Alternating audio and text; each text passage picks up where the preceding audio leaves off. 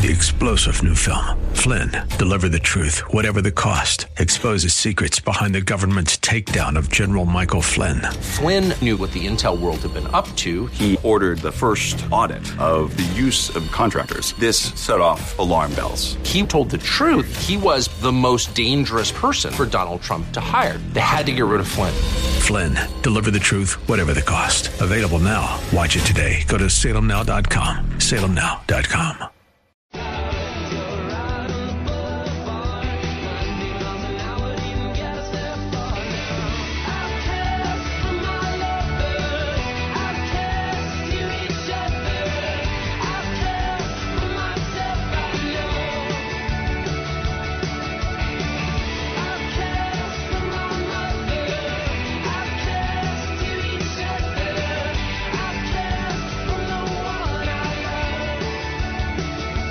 Visit Rob Black online at robblack.com. Now, back to Rob Black and Your Money on AM 1220 KDOW.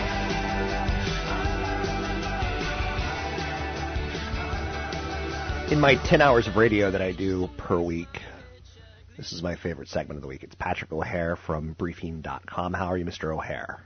Hi, Rob. Doing well, thank you. Tell our listeners what you do. Give them a little perspective of your title, your accomplishments, your day-to-day. Sure. Well, I'm the Chief Market Analyst at Briefing.com. We are a live market analysis service offering intraday commentary on the performance of the stock and bond markets, as well as all relevant economic data points, helping to drive both of those markets. We also cover currencies and general news flow as it helps drive specific stocks and sectors. As a chief market analyst, I look at things primarily from a top-down perspective, from a macro viewpoint, if you will. I'm fundamentally oriented analyst, so I don't get really knee-deep in all of the technical aspects of the market, but I do agree that technical analysis is certainly a relevant driver as it relates, excuse me, I'm losing my voice these days, as a relevant driver of the capital markets. So I'll take information as it comes in on a daily basis and distill my viewpoint to our readers in terms of what it ultimately means for the market and their investment positions. So I am not a trader-oriented type of analyst. I do speak more toward that longer-term oriented investor.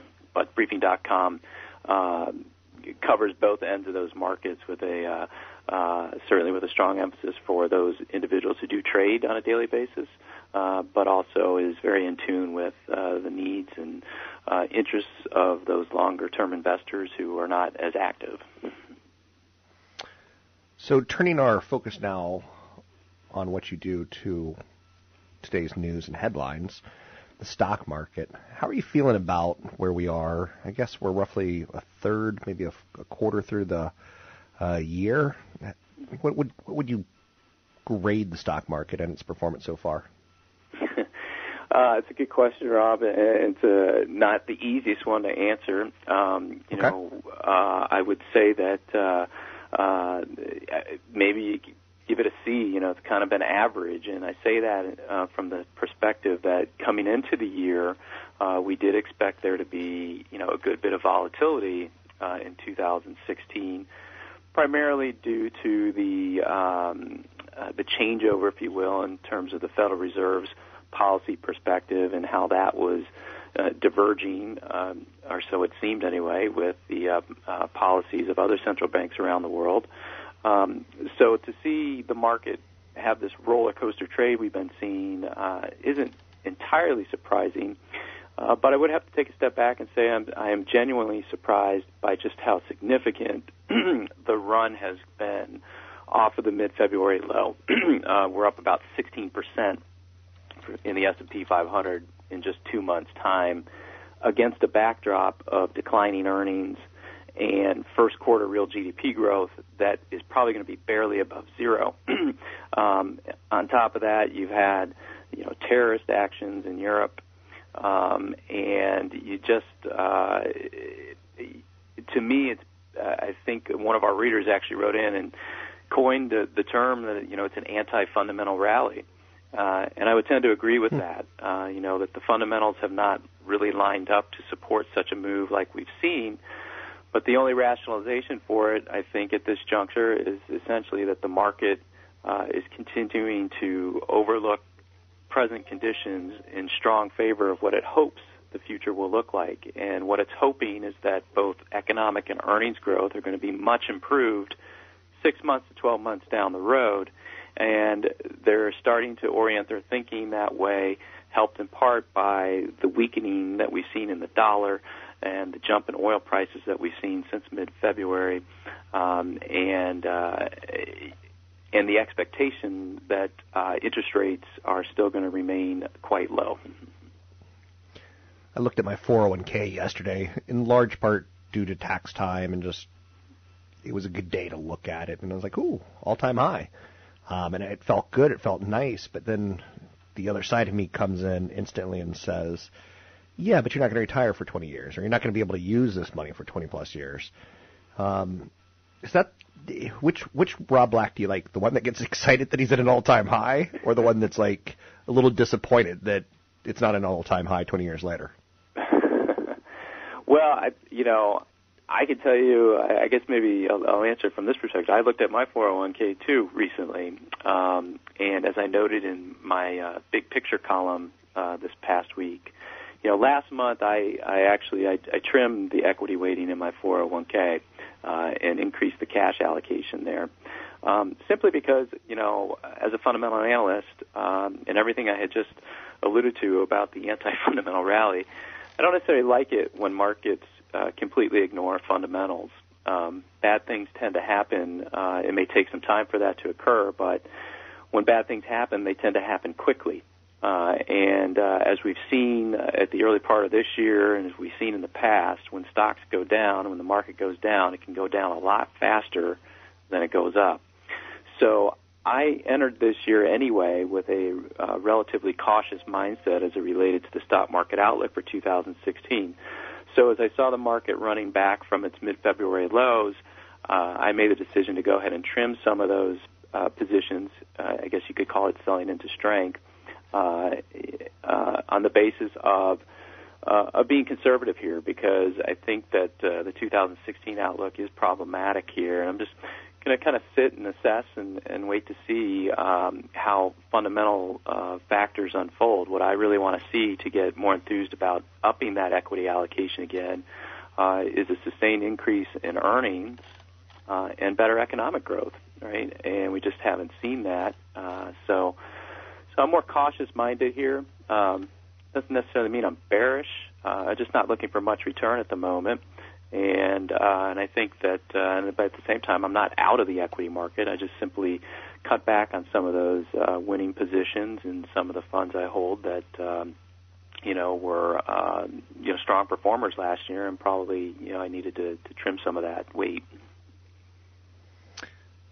When I first got into financial media 20 years, I saw a problem with listeners trying to kind of grasp the idea of, one analyst says oil's going to $10. One analyst says oil's going to $90 this year.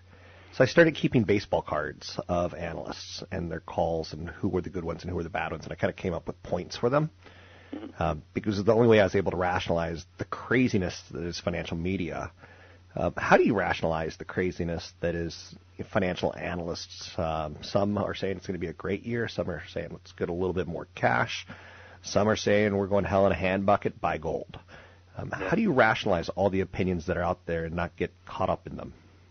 Well, you've got to be objective, right? And I think that you let the data give you the answer, right?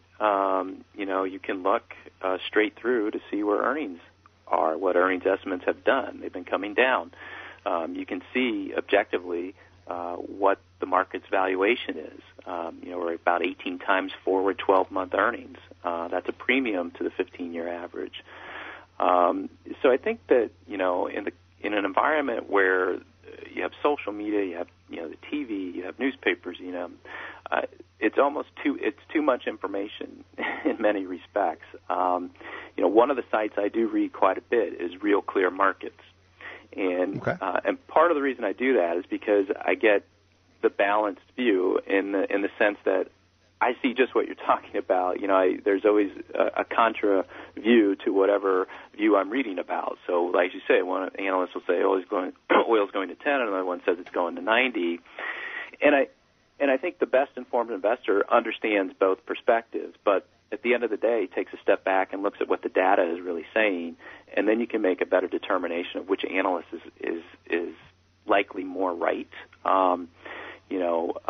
One thing I've learned in nearly 20 years of doing this is that you're never 100% right. You're always going to be wrong, probably, saying that the market is going to be neutral or flat. Usually goes up or down. But generally speaking, my cautious-minded viewpoint is formed around this idea and this understanding that earnings just aren't expected to grow much, if at all, this year. And that's the most important fundamental factor for me as I sit here and look at a market that's trading with a stretched valuation before interest rates and inflation have really gone up to any great degree. So I'm not wildly excited about chasing this market here at this juncture because the objective data tells me that I shouldn't be. Okay. Individual stocks or index funds for you personally? I should say I'm more actively traded funds, not individual stocks. On my 401k, our funds are managed through Fidelity, so I have an assortment of options there. And one of them is an index fund option, of course, but I think in this environment, you probably need to be, if you're looking for better return, you probably need to be in a more actively minded fund. But obviously for a lot of your listeners, I think, who don't have the ability to watch the market day to day or even week to week, and do have a very patient-minded outset, the index option is certainly a viable one that probably will, do them just fine over the long term. Thanks very much. Patrick O'Hare with Briefing.com. It's a source that I start my day with every day. Briefing.com is page one in his big picture. Our article must-reads if you want to have a clearer picture of what's happening in the markets.